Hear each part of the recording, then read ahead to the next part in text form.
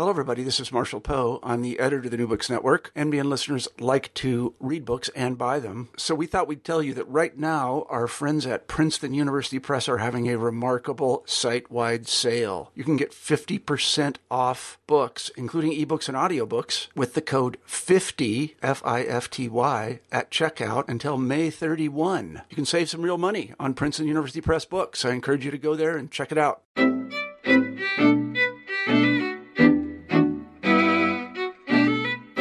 Welcome back to New Books in Jewish Studies. I'm your host, Max Kaiser. We have a great show for you today. With us we have Leonard Barkan, who is the class of 1943 university professor at Princeton, where he teaches in the Department of Comparative Literature. He's here to talk about his new book, Berlin for Jews, a 21st century companion, published in 2016 by the University of Chicago Press. Leonard, thanks very much for joining us on New Books in Jewish Studies. It's my great pleasure, Max. Thank you for having me. Fantastic. So first off, this is a very interesting book. I'm not sure I've read anything else quite like it. Can you tell us a little bit about how you came to write this book? Certainly. My first extended time in Berlin was as a fellow of the American Academy in Berlin back in 2009-10. And I came to Berlin. I had come to Berlin previously and fallen almost instantly in love with the city. As I spent more time there, I began to realize that one of the things that led to this passionate and sudden love affair was that the place felt profoundly Jewish. I don't know. I didn't know at first what that meant to me, but I knew I felt it in my bones. And I've since ascertained that lots of other people, secular Jews like myself, often from the States, have had the same impression, maybe from different sources. So I began to think about how that could be, the obvious ironies of saying that, and those ironies started to be themselves very attractive. I loved the fact that this was all built on a kind of absurd contradiction, but nevertheless it was there. And I suppose the real moment was that early on in that year at the American Academy, which I should say is located on the Wannsee, just to give you another frisson about this subject, since the Wannsee Conference Center, which is directly across the lake from the American Academy, was the place where the final solution was essentially completed as a project. And in fact, the American Academy is in a grand house that belonged to a wealthy Jewish family in sight of the Wannsee Conference Center. So those ironies pile up anyway. But early in that first time, I went with my partner, who's a photographer, to the Schönhauser Allee Jewish Cemetery, which is not often visited. It's not the very oldest cemetery, which people go to in Mitte, nor is it the very largest cemetery, Weißensee. But the Schönhauser Allee Cemetery was a kind of magical oasis of calm in the middle of the city. And it's remarkably undisturbed. Everyone always asks me when I talk about it, how come it's undisturbed? And we really don't know exactly. There are some signs of bombing and so on, but very little sense that it was ever desecrated. And it's a beautiful space, but it also was a space where just by reading the tombstones and walking, it's about 12 acres of ground. In other words, not tiny, but not enormously large. Just by reading the tombstones and treating them as kind of note cards of data, you could get a sense of what it meant to have a real Jewish presence in Berlin. This is a cemetery that was inaugurated in 1827 and kept being used, eventually sort of shutting down mostly by the beginning of the 20th century or even a little earlier. But so you see 19th century Berlin jewelry there. And it was an extraordinary collection of people. So that was the beginning of saying this was a real civilization and it had a real life as well as a death. So that's where the book began. Great. So, yeah, your book looks centrally at two places and three people to illustrate Berlin's Jewish history and legacy. And as you said, you start with the cemetery, the Jewish cemetery. Do you want to tell us a little bit more about that and why you chose that to start your book? Certainly. Partly, I chose it to start the book because it was the beginning of my own discovery of Berlin. But it also was, I wanted quite deliberately to give readers a set. First of all, the book is partly touristical. That is to say, I call it a companion because though it's not a guidebook, it's the kind of book that one might take, read on the way to Berlin or carry with one. So I wanted these places to be real places where I would explain to the reader what it was like to be there and what you can see and why you might want to go. The purpose, the sort of literary purpose of starting with Schönhauser Allee, besides my own, coup de foudre with it, my falling in love, is that it was a perfect occasion to give a kind of census of who Berlin Jews were. And so I walk the reader through the cemetery and just quickly get a sense. And I had to do a lot of research. These are by no means famous people, or a very, very small number are famous people, like the great composer Giacomo Meyerbeer is buried there. Max Liebermann is buried there. Gelsen Bleischroeder is buried there. But outside of a certain kind of expert group, even those three might not be well known. And that was fine by me. I wanted to look and see who is this guy, and I learned that he was one of the first people to do kidney surgery. Who is this woman? Well, she was an early feminist who translated J.S. Mill's essay on women into German, and so on. So I moved very quickly, for some readers I think too quickly, through, I don't know what the number is, 30 or 40 people in a kind of daisy chain of associations. So we could say, this is Berlin Jewry. They're not all rabbis. They're not all plutocrats. They're not all famous people. But they were all richly inserted into the life of the city. So and I try to allow the reader to get that feeling. But I also, because in a sense, for me personally, I'm in a department of comparative literature, but I have done a lot of my work as art history.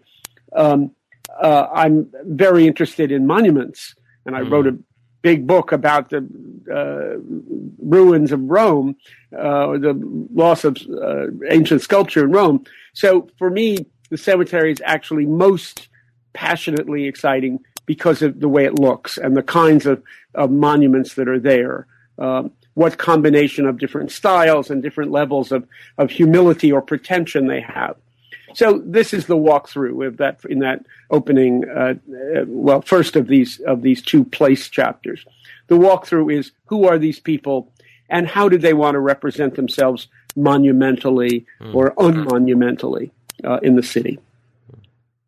That's great. So in the second chapter, you take us to the Bavarian Quarter, which, as you say, there was an integrated housing project, though it was known as a very Jewish area.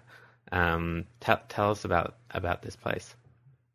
Well, I chose these places because I loved them, but it also occurred to me as I stepped back from that choice that I was choosing one location that was fundamentally from the 19th century. That's the Schönhauser Allee Cemetery.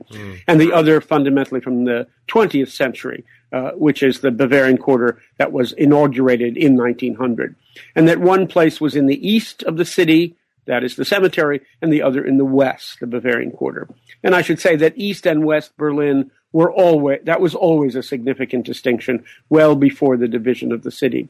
And that, of course, I also was choosing one place where people lived and the other place where they were laid to rest. So there's a kind of grand, if perhaps originally accidental, there's a kind of grand symmetry to these two places.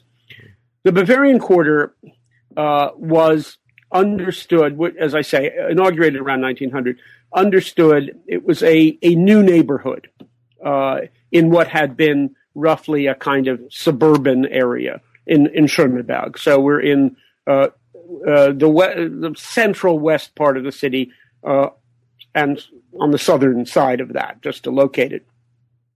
And it was created. It came to be understood. It was called the Jewish Switzerland because it was understood as a Jewish neighborhood. The truth of the matter is that possibly as many as 10 or 12% of the inhabitants were Jewish, but of course that made it something like double the proportion in the rest of Berlin, and of course a vastly higher proportion than in Germany, where the Jewish population was less than 1%. So it came to be known that way in any event, and as a kind of intellectual and artist neighborhood. But it was also, perhaps its most Jewish quality is that it was invented by a Jewish landowner called Georg Haberland, who was what we would call a developer. And in this moment when Berlin was vastly expanding its population and the city itself was gobbling up more suburban areas, he invented neighborhoods. The Rheingau Viertel, as it's called, the Rheingau Quarter, the Wagner Viertel, which is a wonderful, very handsome neighborhood. Both of these are much smaller than the Bavarian Quarter. But the Wagner Viertel, which has streets named for Tristan and Isolde and so on. But his magnum opus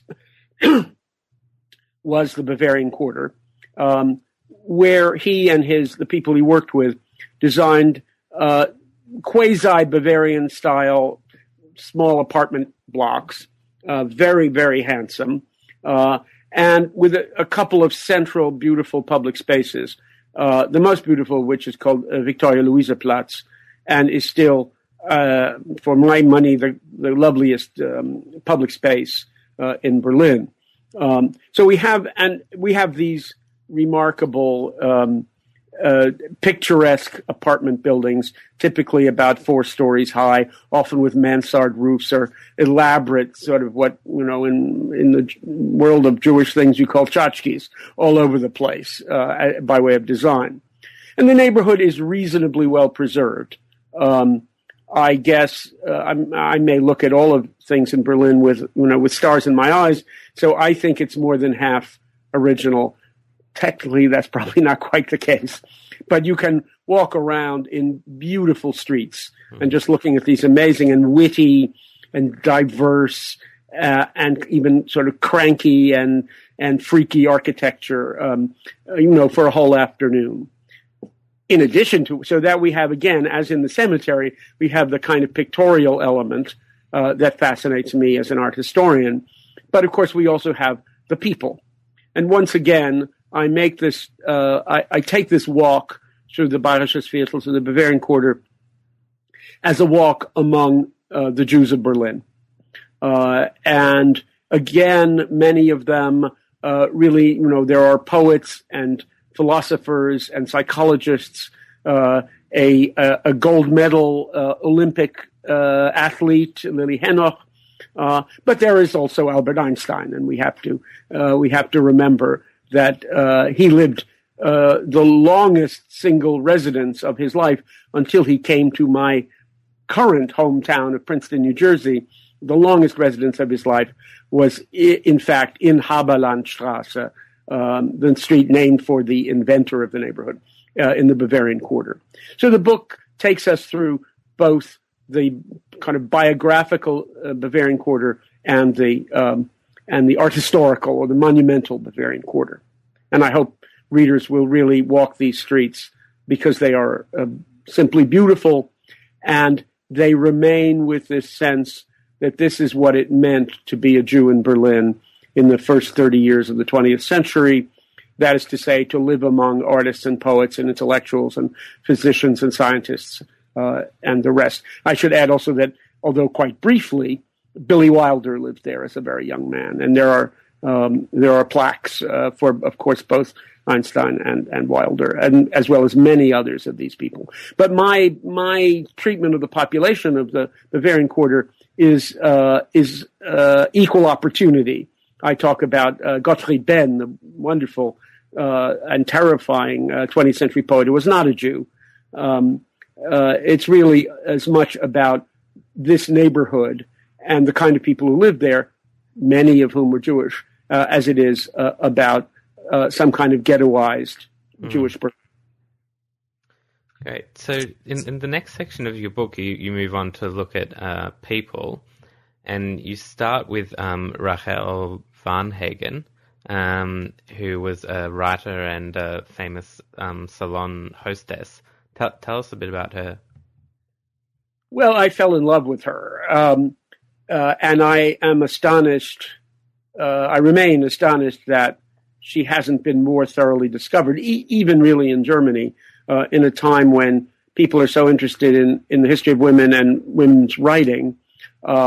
She would seem to be ripe for big discovery that hasn't happened. Although Hannah Arendt wrote a biography of her very early in her life.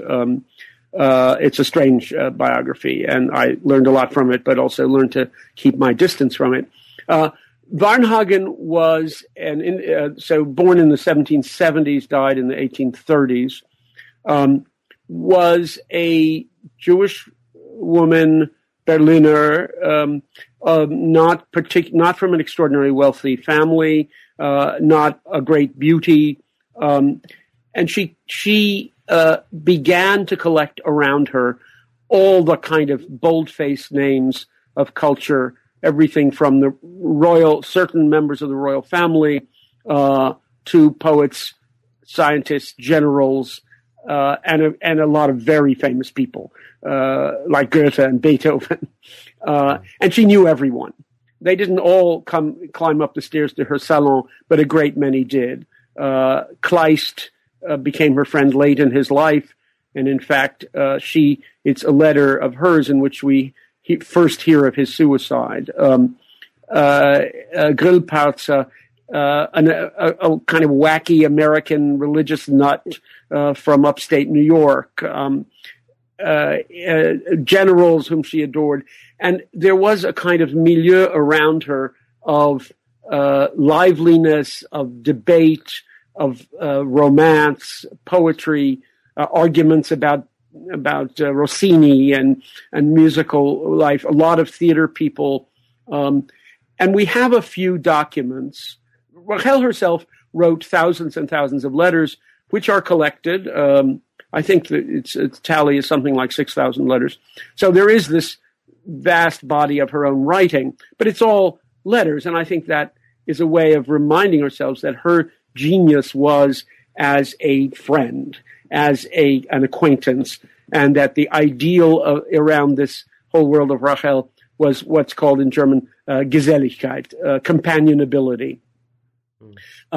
And these, there are a small number of documents of people who have been to the salon and talk about it, or who are remembering many times in the salon.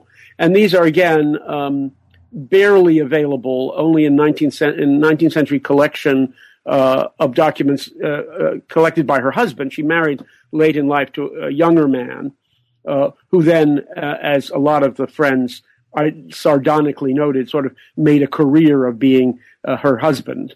Karl August von Ense is his name. Varnhagen, and that's where she has the name Varnhagen. Her own name was variously Levine Robert, and so she has a lot of names. And that's why I just call her Rachel.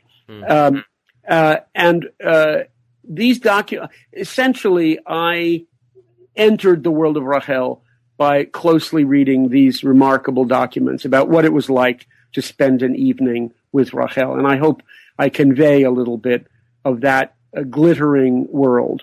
And as I say, the amazing thing, the thing that, again, forms part of the sort of ideology of the book about the rootedness of Jews and Jewish culture in Berlin, is the fact that all of these people, very famous, very not Jewish, that they dozens and dozens of them, climbed many flights of stairs on Wednesday evenings to sip tea in a Jewess's house. And we're talking about 1795, 1810, and that although everyone always knew that she was a Jew, that didn't affect them very much. And as I point out, in this 150 pages or so of documents that I worked through, with every possible nuance about Rachel elucidated, because she was an utter phenomenon, never once does anyone mention that she's a Jew. And she certainly was, because she writes about it, not in an enthusiastic manner most of the time. So there's a kind of agreed upon sense that this was a kind of special zone of culture and companionability where issues about Semitism and anti-Semitism somehow didn't apply. So that's my Rachel. And I think, two of the three people I write about are not especially well known. And they are both, the third one is quite well known, and they are in their own right worth rediscovering, certainly for an English-speaking audience, and in some ways even for a German-speaking audience. That's great. So, moving on to your second profile of is someone that I hadn't heard of before, is James Simon, who was an arts patron. Tell us about him. James Simon, and one has to begin by saying it's not clear why he has an English given name. That really is his name. And I don't, nobody seems to have a very clear understanding. It's possible there certainly were family connections because they were in the cotton trade. There were family connections to England and to parts of the British colonies. That may explain it, but I don't know the reason. In fact, his name was James Henri Simon, or Simon, as you'd say in German. So the name itself is sort of often I have to begin by explaining. James Simon was a very wealthy cotton baron, and coming from a family in the classic vein that within 3 generations or so had moved from essentially shtetl Jewish life to very prominent Berlin commercial aristocracy. He certainly wasn't the richest man in Berlin or even the richest Jew in Berlin, but he was very wealthy. And he was a brilliant businessman in keeping the family business very lucrative up to a certain point. And at the tail end of this story, both the First World War and the German inflation of the early 20s really did the business in. But the story, and James Simon is born in the 1850s, as I recall. So the bulk of his life is, and he died in 1932, which, as I always say with a sardonic smile, is a good year for a Jew in Berlin to die. And so most of his life, he was a wealthy and successful man. And he was an enormously generous philanthropist of all kinds, to Jewish causes, to non-Jewish causes, and in particular, and I make much of this because it has some kind of fugitive relation to my own heritage.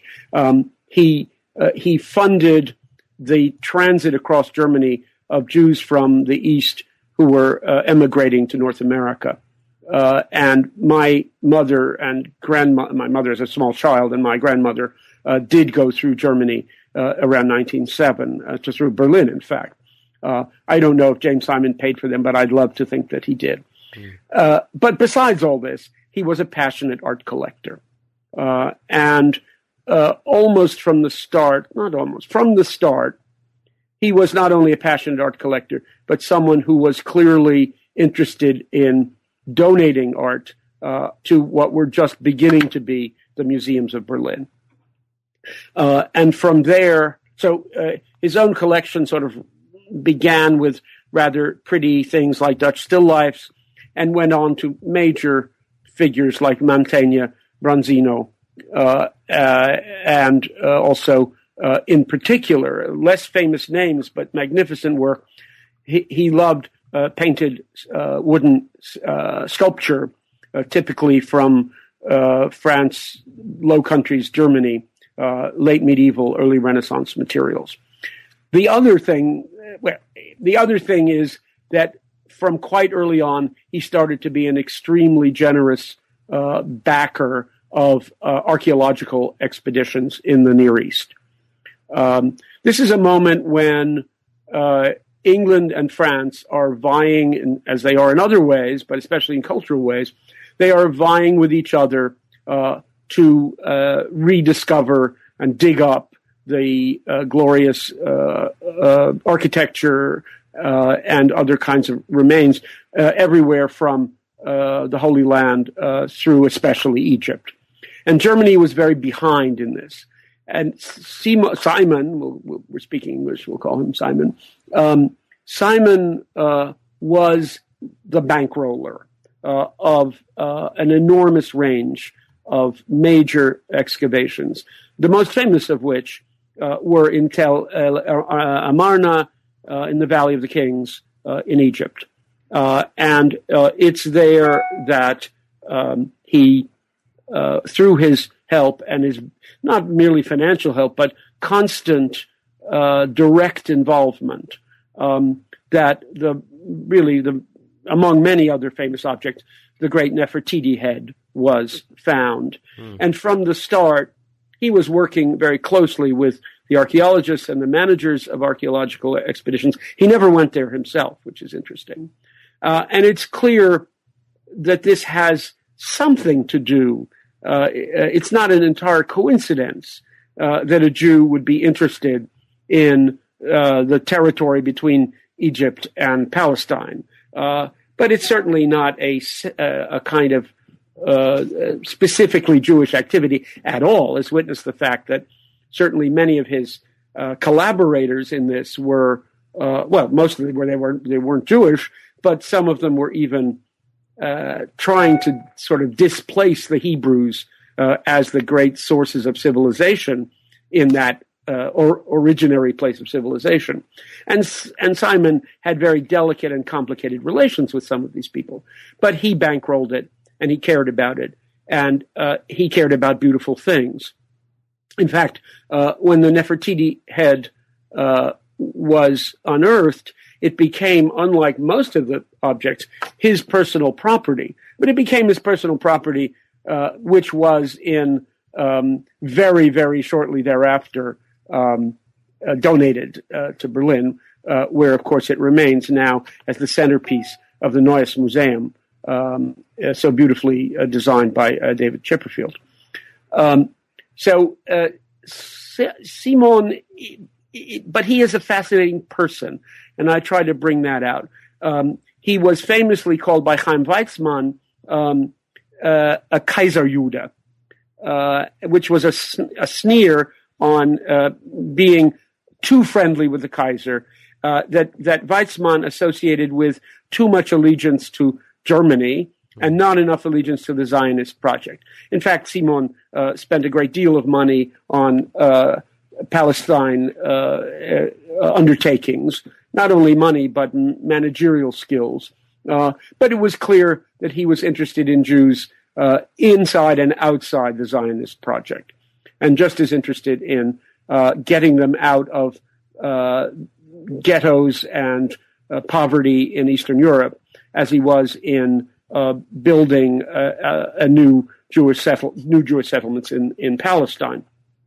So it's his complicated presence as a rich man, an aesthete, a Kaiserjude, and living in a time of great ferment, not just in Germany as far as the Jews are concerned, but in a time of the very complicated life of Zionism itself and alternatives to Zionism. And he sort of, in his wonderful way, touches all these stories. So that's what fascinates me about him. And I adored him. I mean, he was a man of tremendous humility and tremendous activity on behalf of causes that mean a lot to me, like Jewish culture on the one hand and art on the other hand, or of course they're sometimes the same hand. That's great. So your last chapter is a discussion of Walter Benjamin. How does he figure in your portrait of Jewish Berlin? Why did you choose to end with him?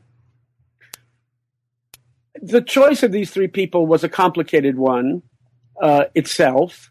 Mostly I was looking for what we always talk about these days, diversity in time, in gender, and in profession. I also wanted, I knew that at least one of them should be somebody people had heard of. Yeah. Because the fame of Walter Benjamin is extremely localized. That is to say, on any university campus, certainly mine, he is a household word. When I mention him, to my partner's relatives, they say who. So famous is not. He's famous up and down. But I wanted somebody that at least some of my friends would have heard of. And of course, I wanted. It seemed right in all this sort of happy talk about Jews in Germany that not to have anybody who suffered from Nazism would be really a questionable choice. So Benjamin, and those are sort of part of the credentials for Benjamin in the book. But of course, he's no surprise, he's a rivetingly fascinating figure. And nothing about him is more fascinating than his relation to being a Jew, but also his relation to Berlin. And that's the other reason. The reason that absolutely I would never have written this book without Benjamin is because of a book he wrote that doesn't get much attention because it's not abstruse cultural criticism, unless you look very deeply at it, which is a little book of his called The Berlin Childhood in 1900. And it is a memoir in vignettes of his childhood. He grew up, he's absolutely a Berliner, a relatively wealthy family, nothing like James Simon, but wealthy-ish. And more particularly, and this is true of all my three Jews, very assimilated, sorry. And there are lengthy accounts in this little book of the Christmas celebrations in their house, of Easter, of all these matters. In fact, as I point out, there's scarcely a mention of the word Jew in the whole book, although the one mention is a very telling one, and I end with that. And it's a story about his being sent to go to Rosh Hashanah services and losing his way and not getting there, and walking the streets, getting his first idea. He's probably about 13 at this point, of noticing that there are women selling themselves on the street. So he goes from not being at Rosh Hashanah service to much even more secular activities. He doesn't seem to have actually patronized one of these women at age 13, but he certainly talks about it. So Benjamin has this. He had already, as it were, written my chapter for me, because it is a purpose of these, all five of these chapters, to be not only historical, but also itineraries in some sense for Berlin. So Benjamin has already done that work for me, and I weave together his life, what it means to him to be a Jew, with a sense of the places that he marks by his childhood experiences there. And so we can do a sort of, walking in Benjamin's footsteps through the Berlin of 1900, as well as floating in and out of what it meant to him to think about culture, urban culture. After all, he's the great flaneur, the great chronicler of Paris urban culture and walking. But before he ever walked in Paris, he walked in his hometown of Berlin. So we see that, and we also see the complicated way in which he was a Jew. That's great. Well, thank you very much, Leonard, for talking to us about your book, Berlin for Jews. It's a really interesting book, and I will definitely be taking it with me next time I go to Berlin. Well, I hope to see you there. But just before I let you go, would you be able to tell us a bit about what you're working on next? Certainly. May I, before I say that, just refer to a very important thread in the book that doesn't get contained in talking about the 5 chapters, and that thread is me. Yeah. It is also a memoir and what it means to me to be a Jew. And the book begins on purpose, shockingly, with a story about how, for a certain number of years in my youth, I pretended I wasn't a Jew. And so we learn a lot about Leonard Barkin in the book. Again, for some readers, that's the best part. Perhaps for more readers, that's the worst part. The reader for whom it's the best part is obviously me. So it is a somewhat more personal book than merely reviewing the 5 chapters would convey. And at the beginning and at the end, it's really, we know who the author is. But I'm very happy to talk about what I'm working on now. Quite a way in real life, although I've written, Berlin for Jews is the second time I've written a personal book about a city. The other is a book called Seder Square, A Year of Life in Rome. But in real life, I work on Renaissance culture, both literary culture and visual culture. And I've written, I guess, 6 books on that subject. At the moment, having passed from the mediated world of literature to the less mediated world of the visual arts, I'm writing a book about food and drink, about eating and drinking, and what their place is in the culture, especially of ancient Rome and of the European Renaissance, and how it is that inside the world of the loftier arts, poetry, painting, music, statecraft, theology, and so on, all these grand activities, when we look a little more closely, we see the great importance of actually what people ate and drank, when they did it, with whom, and under what circumstances. So the book is called Reading for the Food, because I take a lot of texts and pictures and say, what happens when we read Plato's Symposium and actually notice that it's a drinking party? Or what happens when we look at paintings of the Last Supper and say, what's for dinner at the Last Supper? And so it's a kind of, I'm looking at culture that ostensibly isn't about food and saying, well, somebody's eating and somebody's drinking and somebody's making food. What's that about? That's the project. That sounds great. Well, thanks very much again for joining us, Leonard. You've been listening to New Books in Jewish Studies with your host, Max Kaiser. And with us today we had Leonard Barkin, and he talked to us about his new book, Berlin for Jews, a 21st Century Companion, published in 2016 by the University of Chicago Press. Thanks for listening.